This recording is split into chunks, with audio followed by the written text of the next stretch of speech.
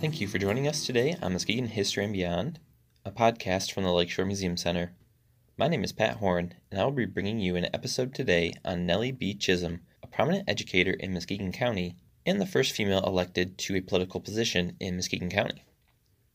Nellie B., as she was called by most who knew her in life, was born Nellie B. O'Connell on May 3, 1870. She was born on the O'Connell farm in Montague and would maintain a deep tie to the area her entire life. As a young woman, she attended school in Montague and graduated in one of the first classes of Montague High School at the age of 15. After graduating, she got a job as a teacher at the Trading Post School, or Mouth School, near the outlet of White River to Lake Michigan. At the time, this was a small community centered around the lumber coming through the area. Her students at this school varied in age and numbers. During the lumbering off-season, she might have up to 40 pupils attending school, including older lumberjacks who never received their formal education. I just love the image of this 15-year-old girl teaching these grizzled late teens or early 20-something lumberjacks how to read and write. She would not stay long at this school, as she had higher ambitions in education.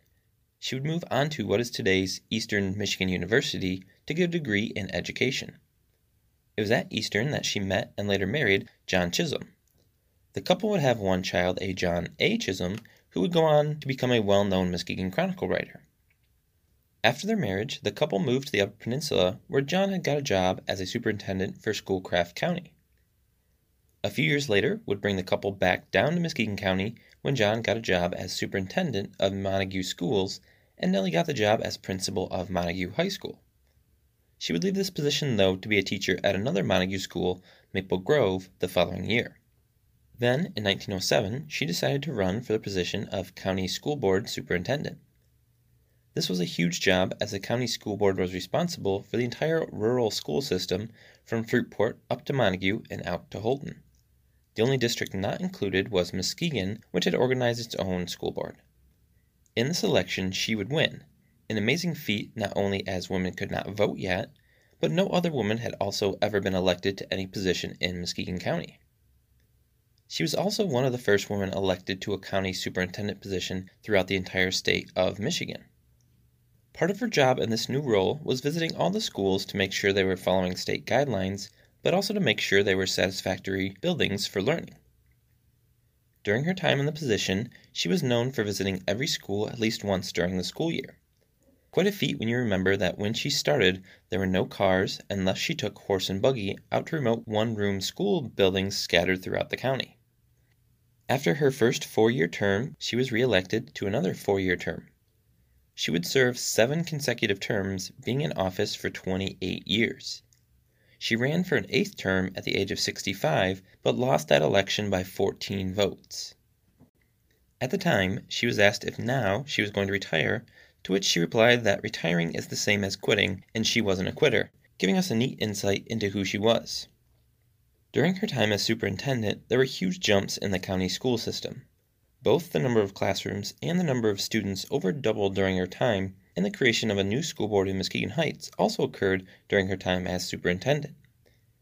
She had led the county school system from small one-room buildings to true schools with classes for dedicated grades. The one major issue that arose during her time that I found was a contract dispute she had with the county commission. You see, under Michigan state law, county board superintendents were paid in part on a scale in relation to the number of classrooms they oversaw.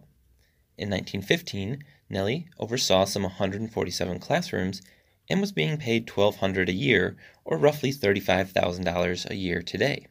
However, when she counted the classrooms in the county, she came up with a higher number, which put her in the next pay tier, and she claimed she would make then another additional $1,500 yearly.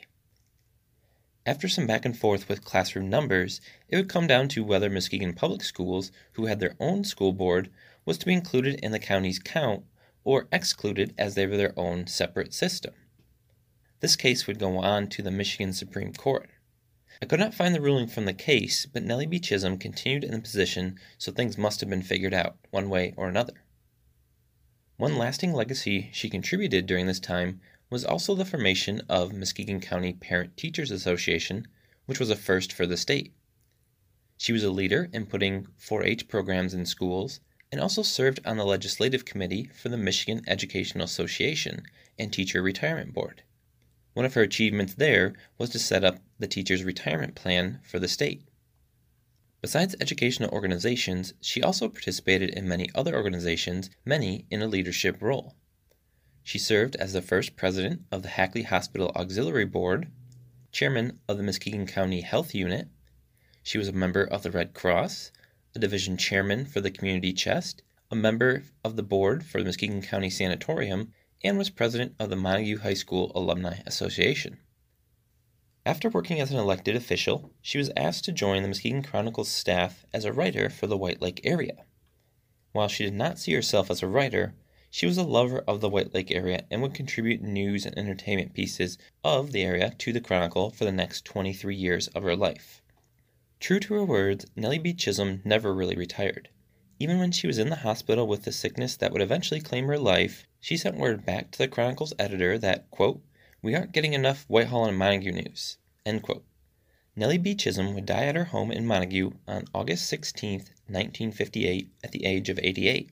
She was buried at Oak Grove Cemetery in Montague, her beloved community. As much as she loved the White Lake area, the area was also grateful to her and all the work she had done over the years as a pioneer woman in education.